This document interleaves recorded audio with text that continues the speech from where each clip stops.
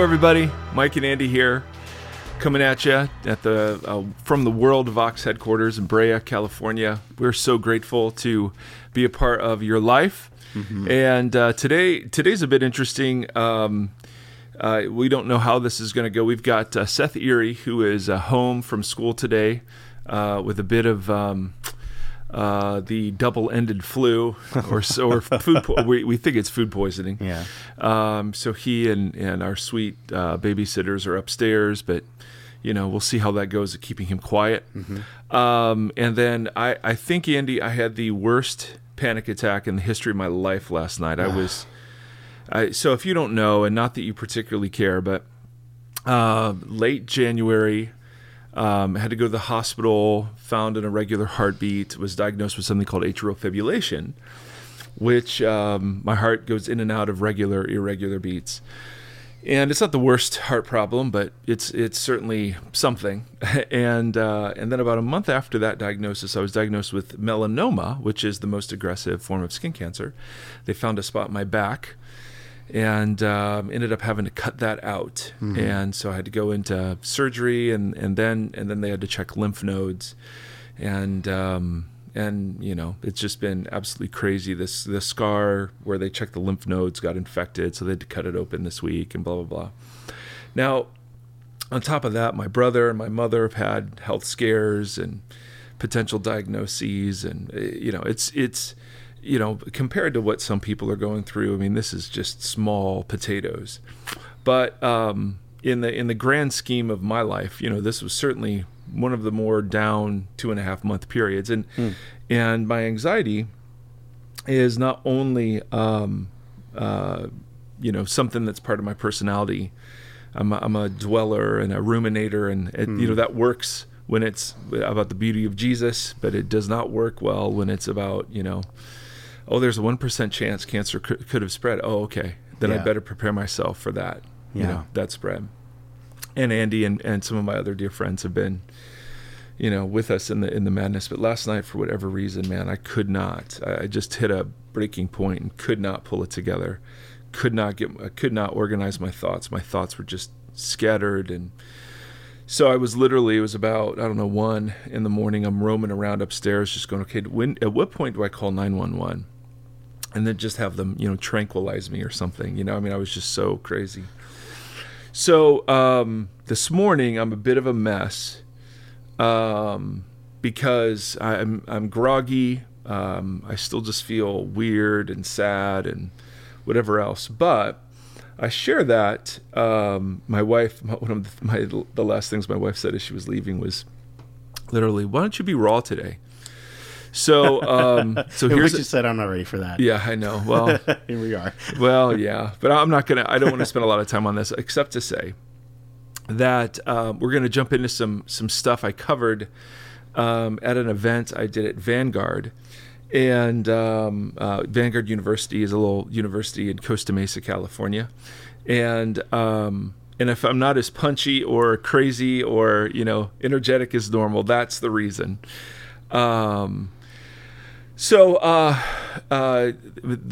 buddy, he's been on the podcast before, a guy named John Mark Comer. Mm-hmm. He's a pastor at Bridgetown Real fast, Church of Portland. Yeah. I'm gonna interrupt you, but before we jump in, we don't usually do this as we have such a breadth of audience. But like, I would say as a friend, to you, like we would say we absolutely appreciate if you would be praying for this. If you would be, mindful of this thing. I mean, it's been a crazy year. I mean, like with starting a church, with having these conversations, we believe in this thing, that Jesus has done, and that comes with that is stuff that we call spiritual warfare, and we believe in things that come at war at these things, and we do collectively ask that for you out there. If you pray and if you'd be willing to be praying over this stuff, we would greatly appreciate that. And I feel that's I think just especially in this season, we would,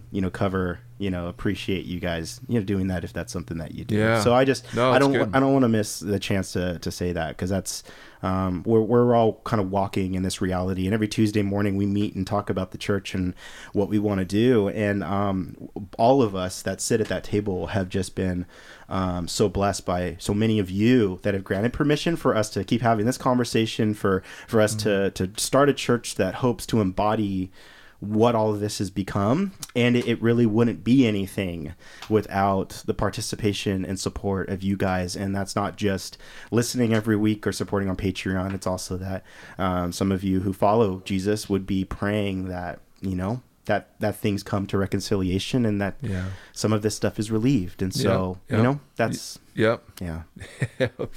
And yes, I know marijuana helps anxiety. So thank you for all the recommendations for all around of that. Yeah, seriously. That's the worst part. Has just been, it's not only been the cancer and the heart stuff, but it's been the anxiety that's just gone. Yeah. That's been the most miserable thing. Yeah. So we're starting therapy again, and trying new medications and blah blah blah. But man, it has been a slog. But the reason I tell you that is just in case, we're a bit off today, or I'm a bit off more than normal. But we still feel so excited about what God's doing. And so last Thursday night, I got to share at this thing with my buddy John Mark from Portland, and then another friend of mine named Todd Proctor, who is in Costa Mesa. They've put something together where once a month they are studying the practices of Jesus, not just the teachings of Jesus, but what Jesus did and how Jesus lived, and what were the things that nurtured Jesus in his spiritual life. And obviously he had a couple of things that we don't have going, but on the other hand, there's a deep sense that Jesus is teaching us what it means to be fully human and what it looks like to be fully human.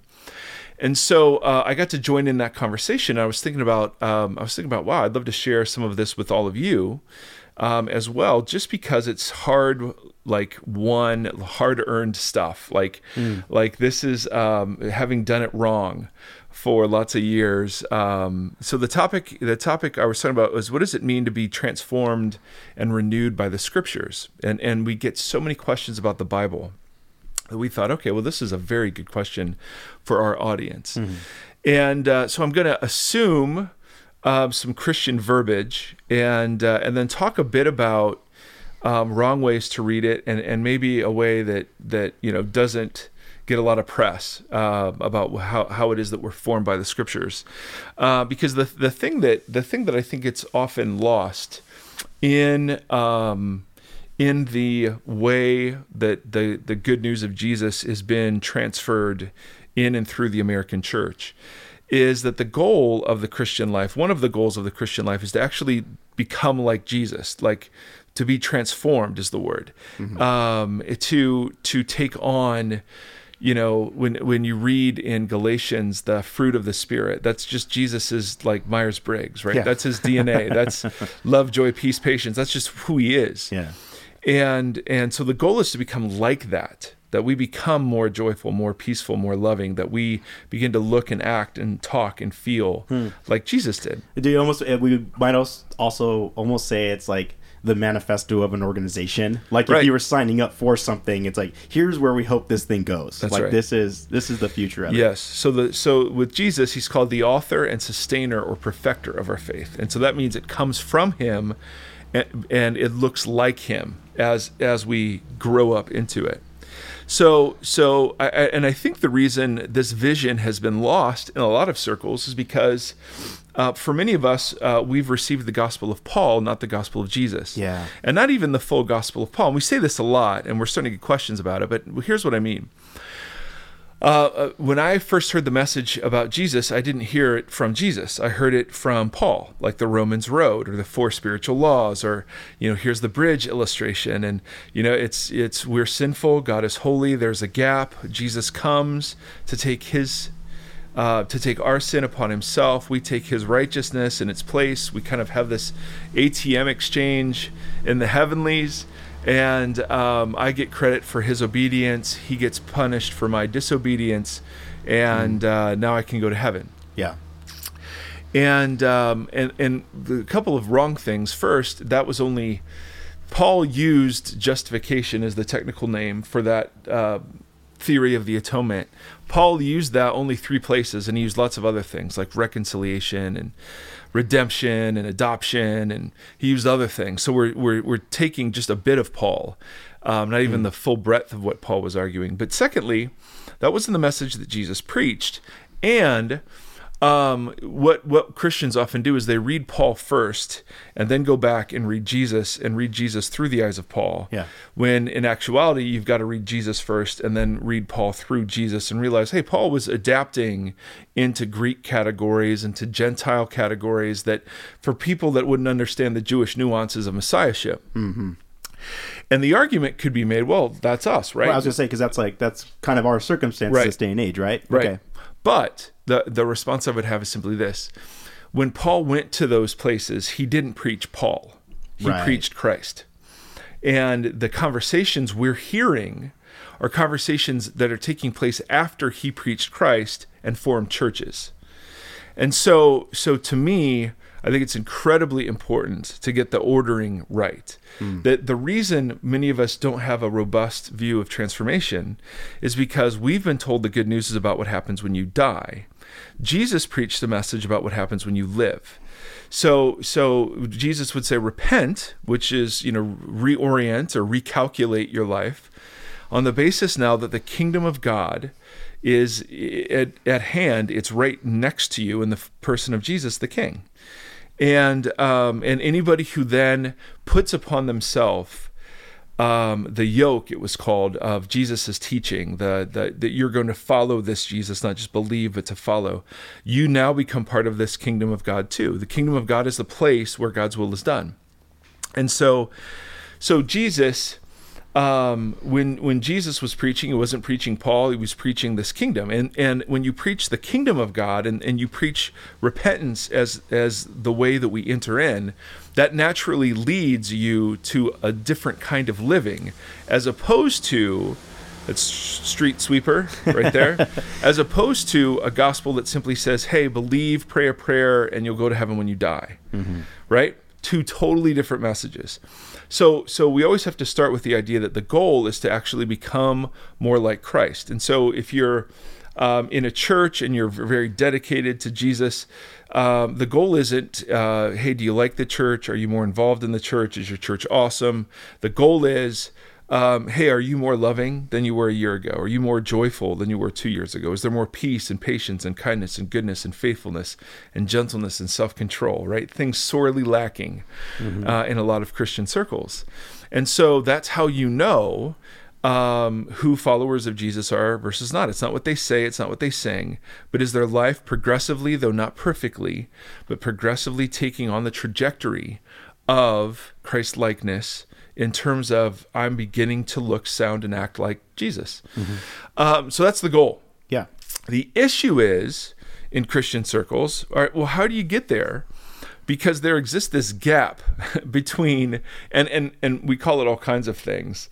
It's the gap between what we know is right and best, and then what we do. So I know it's right and best to eat broccoli, but what I will eat is ice cream. I know it's right and best to, pray every day. But what I actually do instead is, throw up a couple of prayers as I'm wandering around in the craziness of my day. I know it's right and best to exercise every day. And yet what I do instead is I use my exercise machine as a clothing rack. So there's this gap that exists between what we know or believe and what we do. And then there's even another gap that exists between what I want to do and what I end up doing. Right? So it's the New Year's resolution gap. All right, I'm committed this year to lose, 15 pounds or to get in shape or to whatever. And for some of us, we actually do that. But for many, it's the gap between, no, I want to do that, and I know it's the best thing, but what I do is actually something else. So how do we, people who have been stuffed full of Bible knowledge, in many cases, and who know supposedly the right answers and the right things to do, what do we do when we're confronted with the fact that we're not being transformed at all? We're not looking more and more like Jesus. And so that gap we actually have to wrestle with. Like, how do you change to become more like Christ? And people will have different responses to that gap. The gap between what I should be and what I am, what I know is right and what I do. Mm-hmm. People will respond to it differently. Some will say, well, I'm just going to pretend like it's not there. So you go to church, you're always cleaned up, you're never a mess, you're never honest about what's really going on, you never share your doubts, you're just kind of, best foot forward, Sunday best dressed, end of story. Yeah. And that's what the church encourages. The church rarely encourages people to be deeply real about their genuine doubts and struggles. The ugly stuff, not just, well, I used to struggle with something, but no, last night I did this, right. I mean, we just don't encourage that. Yeah. So a lot of us, our first response is we just pretend it's not there. Or after a while, pretending gets old, we give up. It's just like, okay, well, I've got my ticket to heaven and I'll just kind of be how I am and hold out till then. For some of us, we think what we need is more information. So if I just had another Bible study, if I just learned this other book, if there was there's this bestseller out there, I can't wait to read it, it'll change me. And certainly God can use some of those things. For others of us, we think it's the newest and hottest program, and churches really collude with us because they're always selling their programs. This is this is going to change your life. These are stories of transformation out of this. This is the next awesome series. This is the next credible worship album, blah, blah, blah, blah, blah. And can God use it? Of course. Yeah, absolutely. But all of those are responses to the gap, right? We either pretend it's not there, we give up, or we start shoving other things in there. Whether it's information, whether it's programs, whether it's just try harder Christianity, Nike Christianity, just do it. Hey, just stop worrying. Or sometimes we'll try to jam in ministry activism if I just do more for God, or ecstatic experiences. So if I just had this, if I spoke in tongues, if I had this second baptism, if someone laid hands on me in prayer, it'd be done, or this incredible worship experience. So we kind of rummage around in things that aren't bad in and of themselves, but when they're used as substitutes, they become bad. Mm-hmm. Does that make sense? Yes. Yeah. Follow. Because deeply what we believe about transformation, we believe that it either happens magically, and so it just let go and let God, I'm just going to be passive, and God will somehow zap me. Or we think there's some sort of formula, it's like, well, I tithe, so God takes care of me financially. I don't have premarital sex, and so it'll be great when I'm married. I pray for my kids every day, so they'll turn out great. Right. That sort of formula, it's cause and effect. I do A, so God does B. Or we just think I've got to just try harder. I mean, so many of our prayers, okay, God, yes, I've looked at porn again. I know it's sin. I won't do it again. I promise. If you get me out of this, I promise I'll never. You're right. I mean, it's just kind of like, I'm just going to try harder. Right. And it's all deeply contractual. Like all this stuff, is just so it's not that we express out of what it is. It's rather we express because we expect in return. And it's all bargaining and it's all that. Yep. Negotiating. Yeah. Mm-hmm. Absolutely. So instead, the scriptures paint a different picture of transformation and paint a different picture of how transformation works. And that is, it works relationally. And so human beings are made for interpersonal attachment, communion, and relationship with God by Jesus through the Spirit. And so growing in Jesus likeness is a matter of growing in relationship. Now, everyone uses this language, but no one knows what it means, right? So everyone will talk about having a relationship with God. Yeah. But so there's attachment theory. This is the relational theory of transformation. In other words, Jesus doesn't say, things like, well, if you just did this, then I would do this. Or if you just wait and God will take care of it. Instead, what he says is like, abide in me, remain in me, walk with me, right? Paul will say, keep in step with the Spirit. Like it's this relational thing that we were made for an attachment to God. We now have that reestablished in Christ through the Spirit. And so now you are to develop relationally. Now, we see this work in other places. So you take the example of marriage, let's say. When I got married at 29, and I was in every way, shape, and form a confirmed bachelor. I did not ever make my bed. Why would you?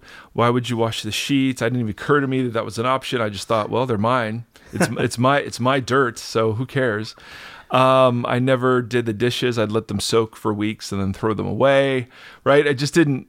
I just kind of lived how I lived. Right.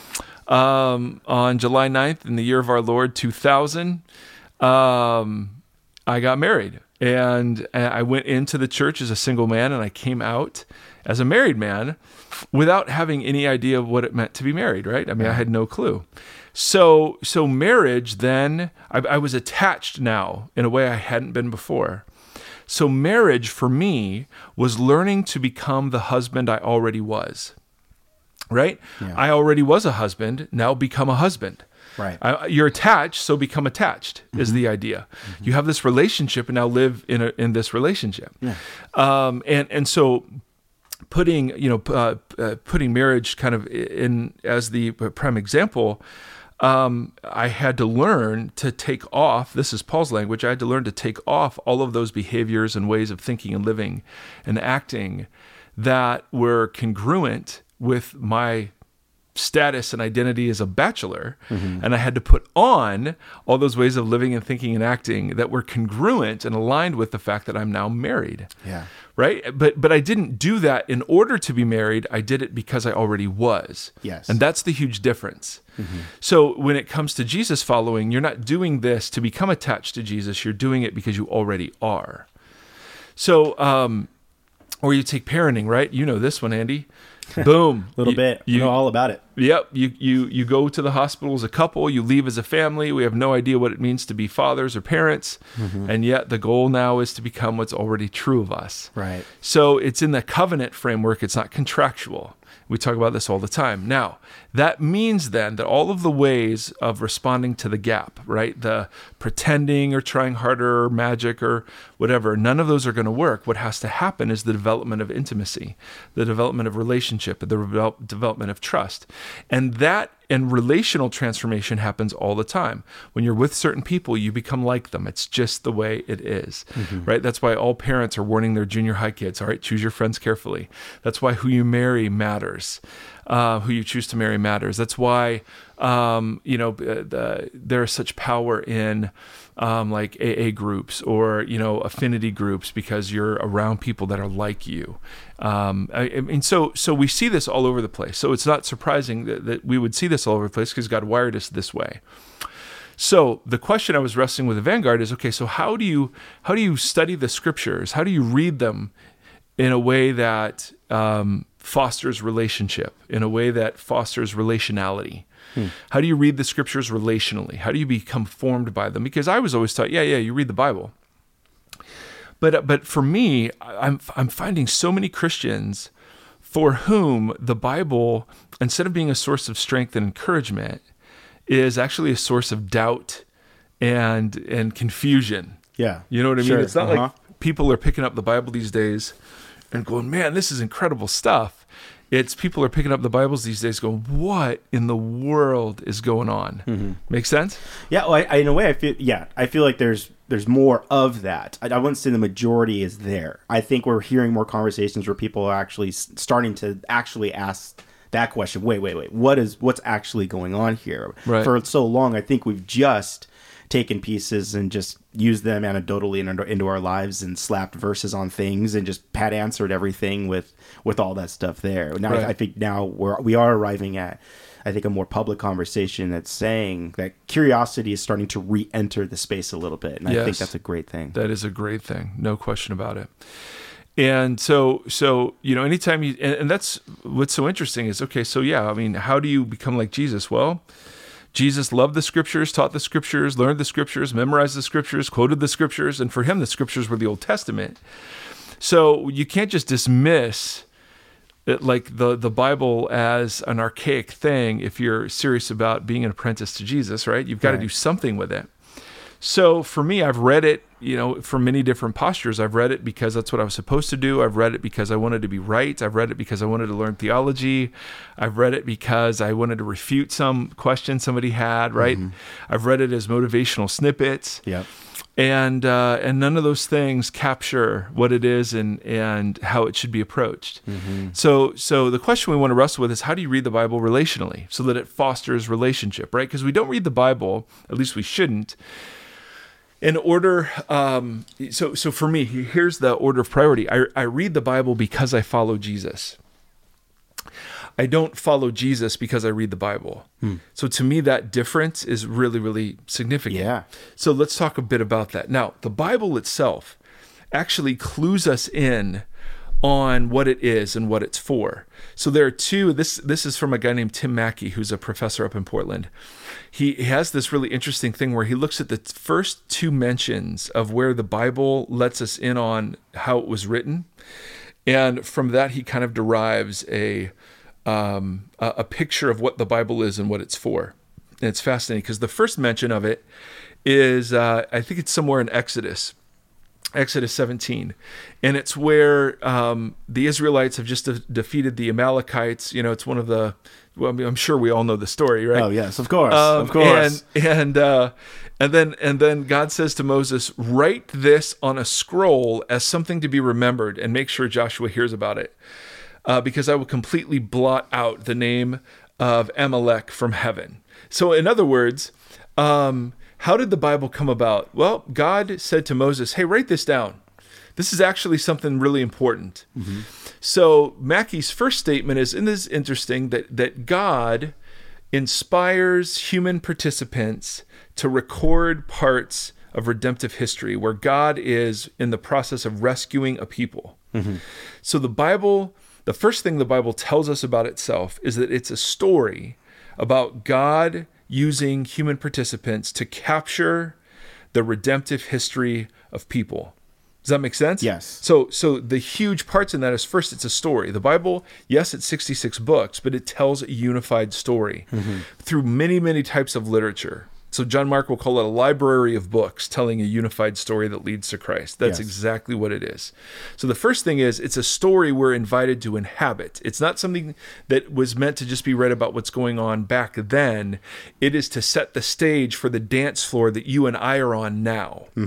Right? So we're part of this redemptive history that has now been written. So it's a story that I'm invited now to step into. And you see this, you see the human desire for story and the cosplay that it goes with Star Wars and the Comic Cons. I mean, there's this devotion and this almost worship of some of the most famous stories that we've told, and that people are literally inhabiting these stories. Well, the Scripture most of all, that it's not a book of rules, although there are rules in it, but rules were only a part of, and we're given as a part of one particular part of the story, and so you have to keep the whole story in view as you study the parts, or you start to misunderstand the parts, right? So we're having debates in Leviticus, and those are irrelevant. We're not Israelites, right? And so we can talk about what God was doing there, but in terms of what out of Leviticus is relevant for us, I mean, Andy has a tattoo, and it clearly says in Leviticus not to have a tattoo. So, and the reason we don't feel Leviticus is binding is because, well, Jesus has come and has rendered the Levitical law obsolete.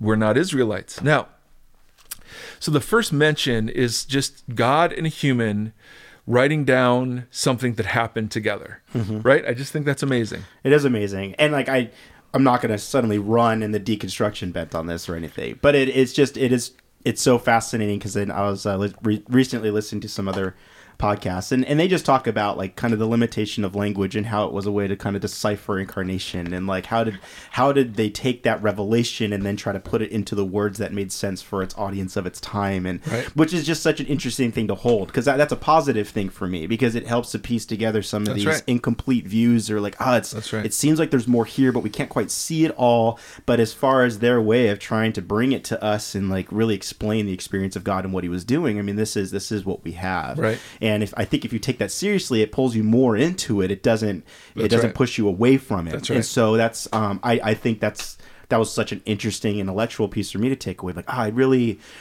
we've talked about, and you've talked about just how, you know, Old Testament is what we would say is like an incomplete picture of who God really is, and Jesus is the full revelation, fullest picture of who he is. And so I think if you take that seriously, then I think that's really great.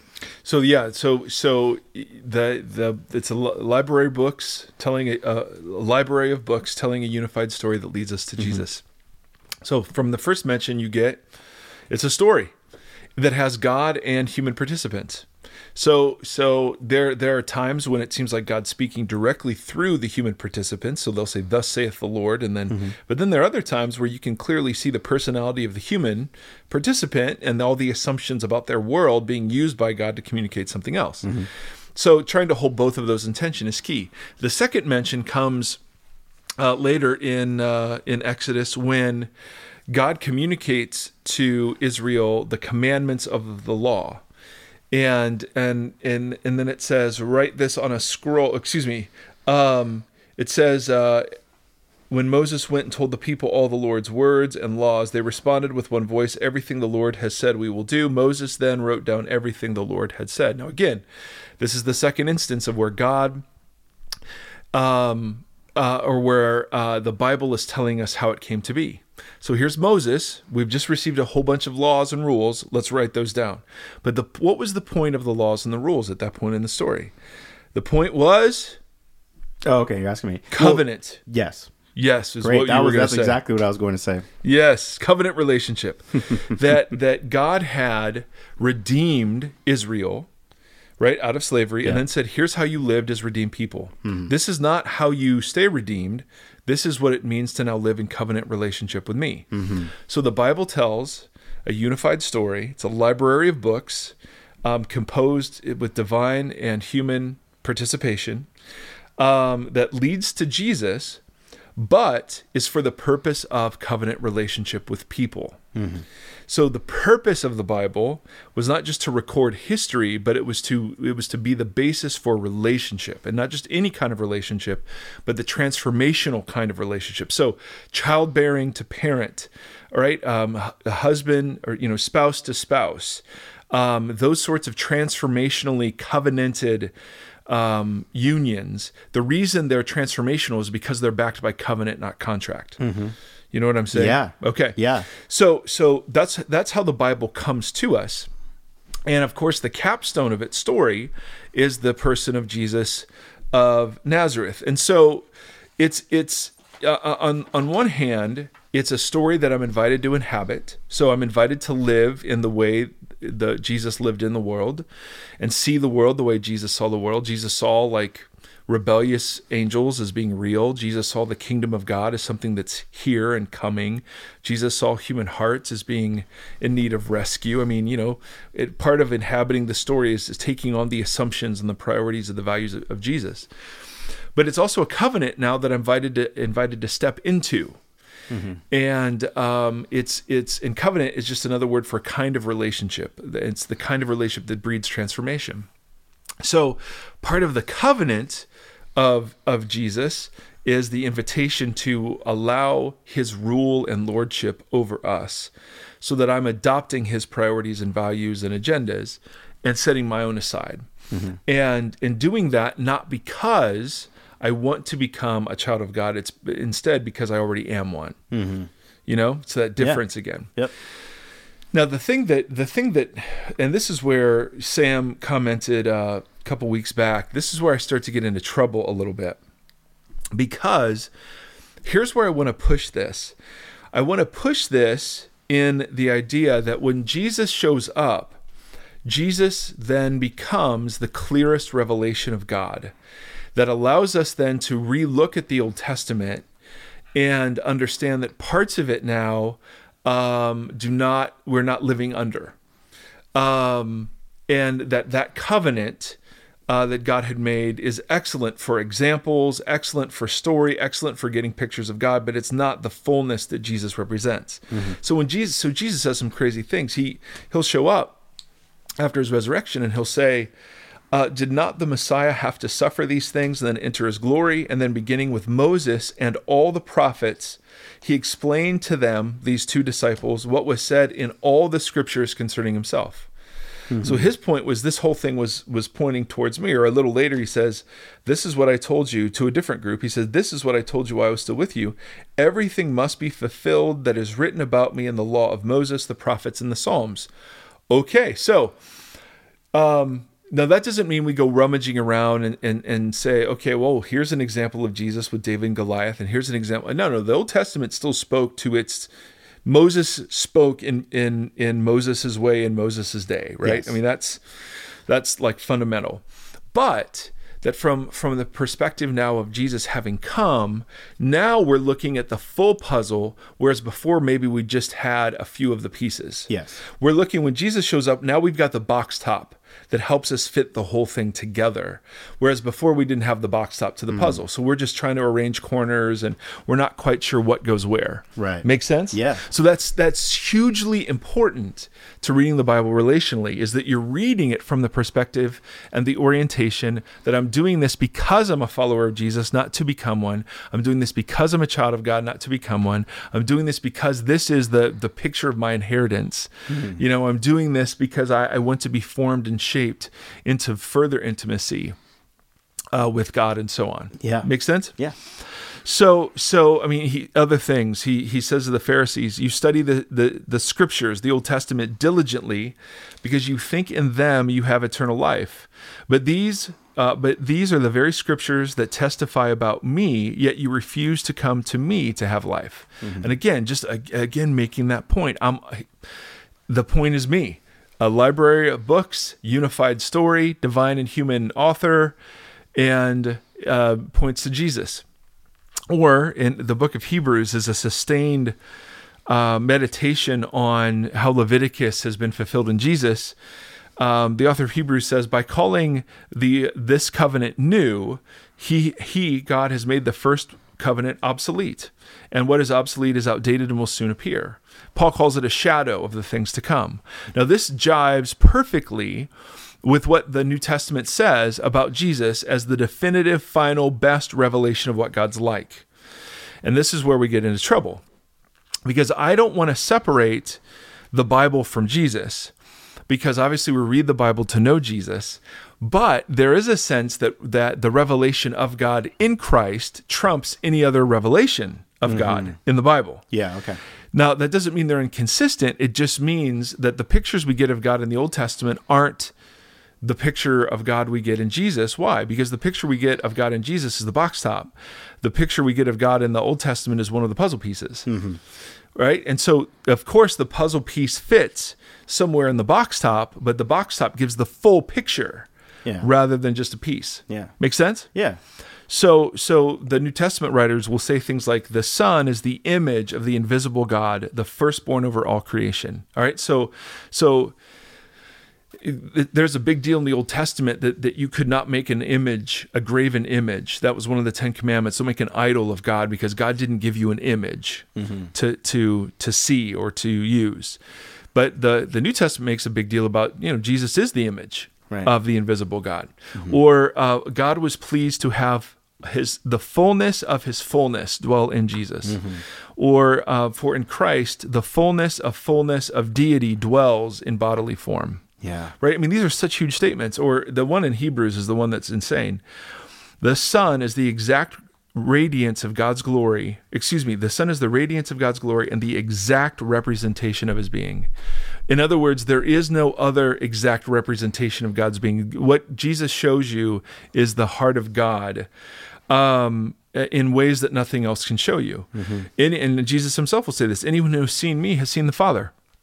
Or in 1 John, no one has ever seen God but the one and only Son, who is himself God and is in closest relationship with the Father and has made him known. Mm-hmm. So you on the one hand, I believe the whole Bible is inspired, but on the other hand, I believe that the picture we get of God in Christ is the more important picture of God than any other picture of God in the Bible, for these sorts of reasons. So. Right.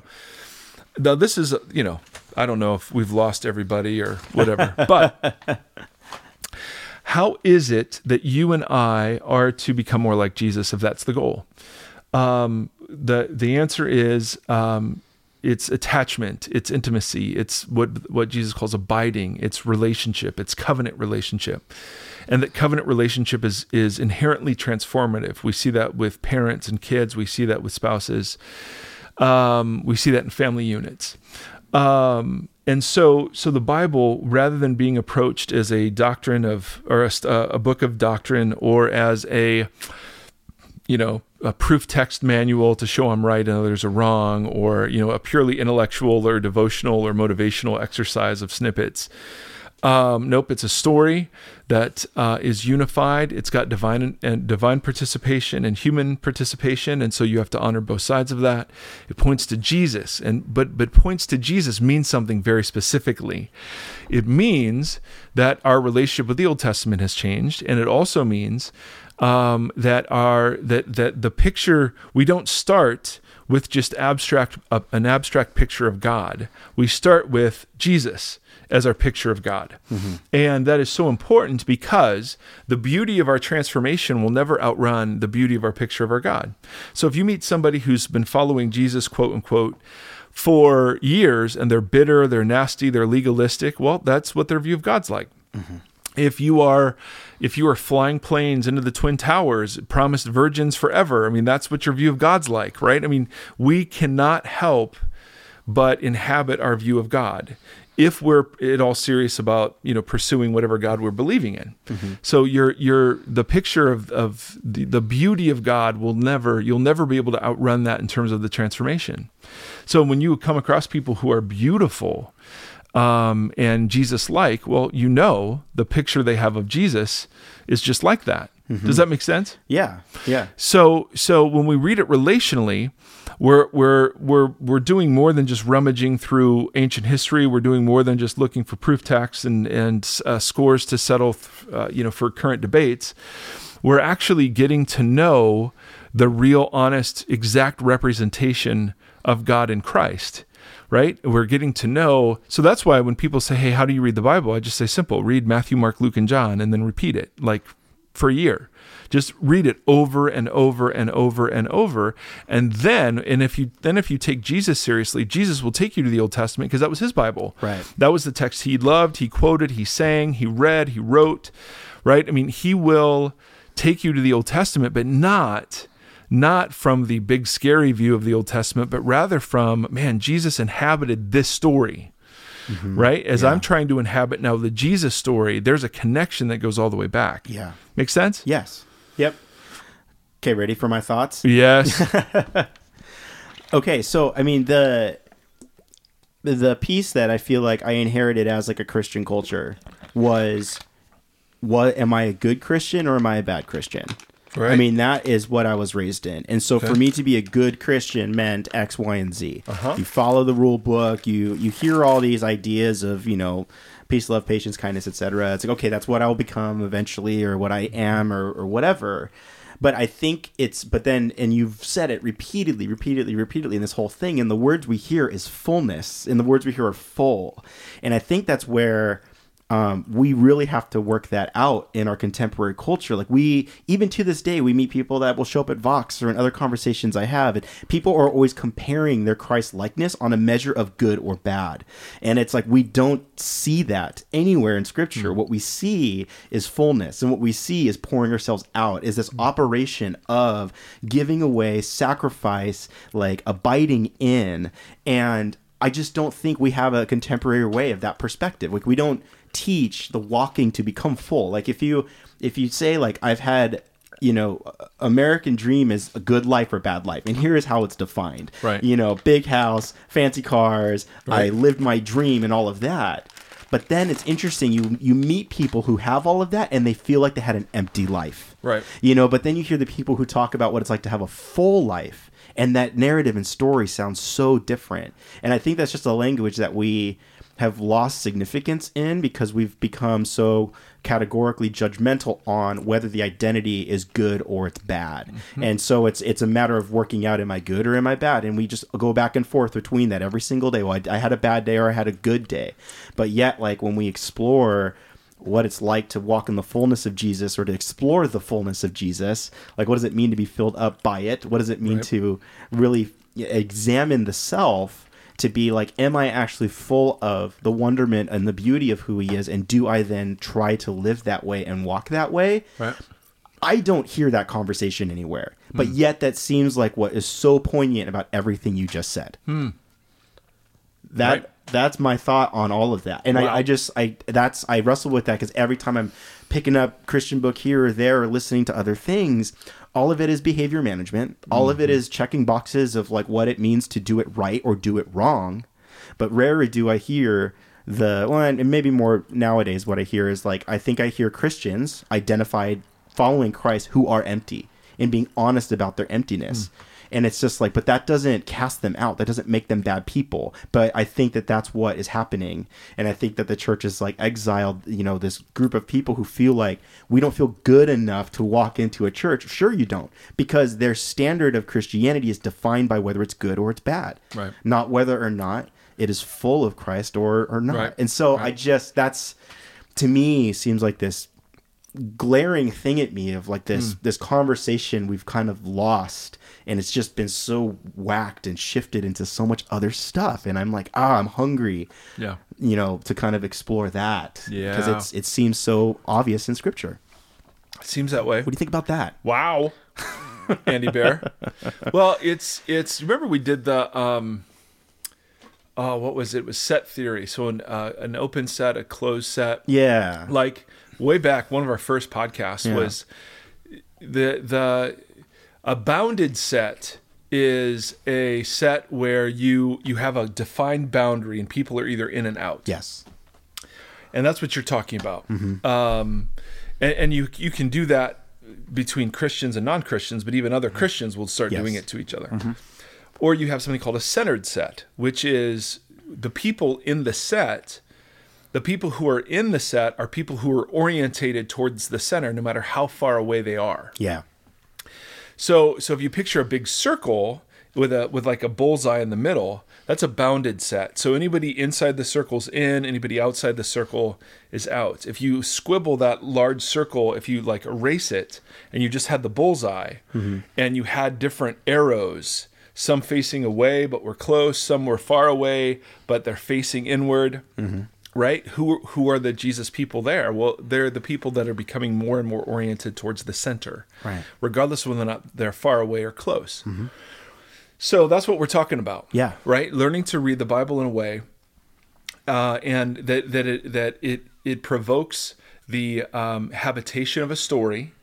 So that I'm improvising Jesus following, because obviously I'm dealing with issues all the time the Bible doesn't talk about. But how do you make those decisions, right? I mean, one of the answers is, you immerse yourself in the voice of Jesus so much that you begin to become the kind of person that recognizes when he's speaking outside of the Bible, when he's guiding, when he's leading, when he's directing. But there's another sense that we become not just participants in a story, but we become participants in a covenant. And that covenant provides identity, security, significance. And it takes us so long. It's like becoming part of a new family, right? If you've ever foster adopted, we have several friends going through this. Man, it's not like these kids come out of the foster system and just fall right in your laps as perfect angels. I mean, it takes years of effort and hardship and love so that they begin to inhabit the new identity they have, right? Same for us. Yeah. So to me, this is absolutely critical to understanding what the Bible is and what it's for, and how it is to read it relationally. So I hope something's helped, or at least raised some questions for you. As always, fire back at us. We love hearing from you. There's some great resources we can recommend as well. But as always, my brothers and my sisters, man, what an honor. Thank you to our Patreon supporters. We are so blessed by you. Thank you for just allowing us to keep all of this free. And if you want to join up, you can go to Patreon. .com /Vox Podcast. Yep, and you can find us everywhere else. And if these are helpful, please share them. We're getting to the point where we're going after some big guests and some big fish in the pond, and so we're always grateful to be able to see that people are excited about what's going on. So thank you for that. Absolutely. Anything you want to add, Andy? Go Ducks. Okay. Yep. All right. That's right. If you know, you know. Right. Yep. Today is May 4th. May the 4th be with you. Yeah. As well. Big day. Yeah, big day. Big day. Going to the game Friday night. Okay. So I didn't realize you used our Twitter. Monday. I did not realize you used our Twitter handle to try to find playoff tickets. I have in the past. Right. Yeah. That first of all, Andy runs the Vox Podcast Twitter, and then I was flipping through it and I saw Andy needs playoff tickets. Oh, okay. All right. I see the true colors. All right, my brothers and sisters, may the Lord bless you and keep you. May the Lord shine his face upon you and be gracious to you. May the Lord lift up his countenance to you and may he give you peace. Amen and amen. Hey, thanks for listening to the Vox Podcast. Learn more about us at voxpodcast.com. Follow us on Twitter at the Vox Podcast, and now support us on Patreon at patreon.com/VoxPodcast.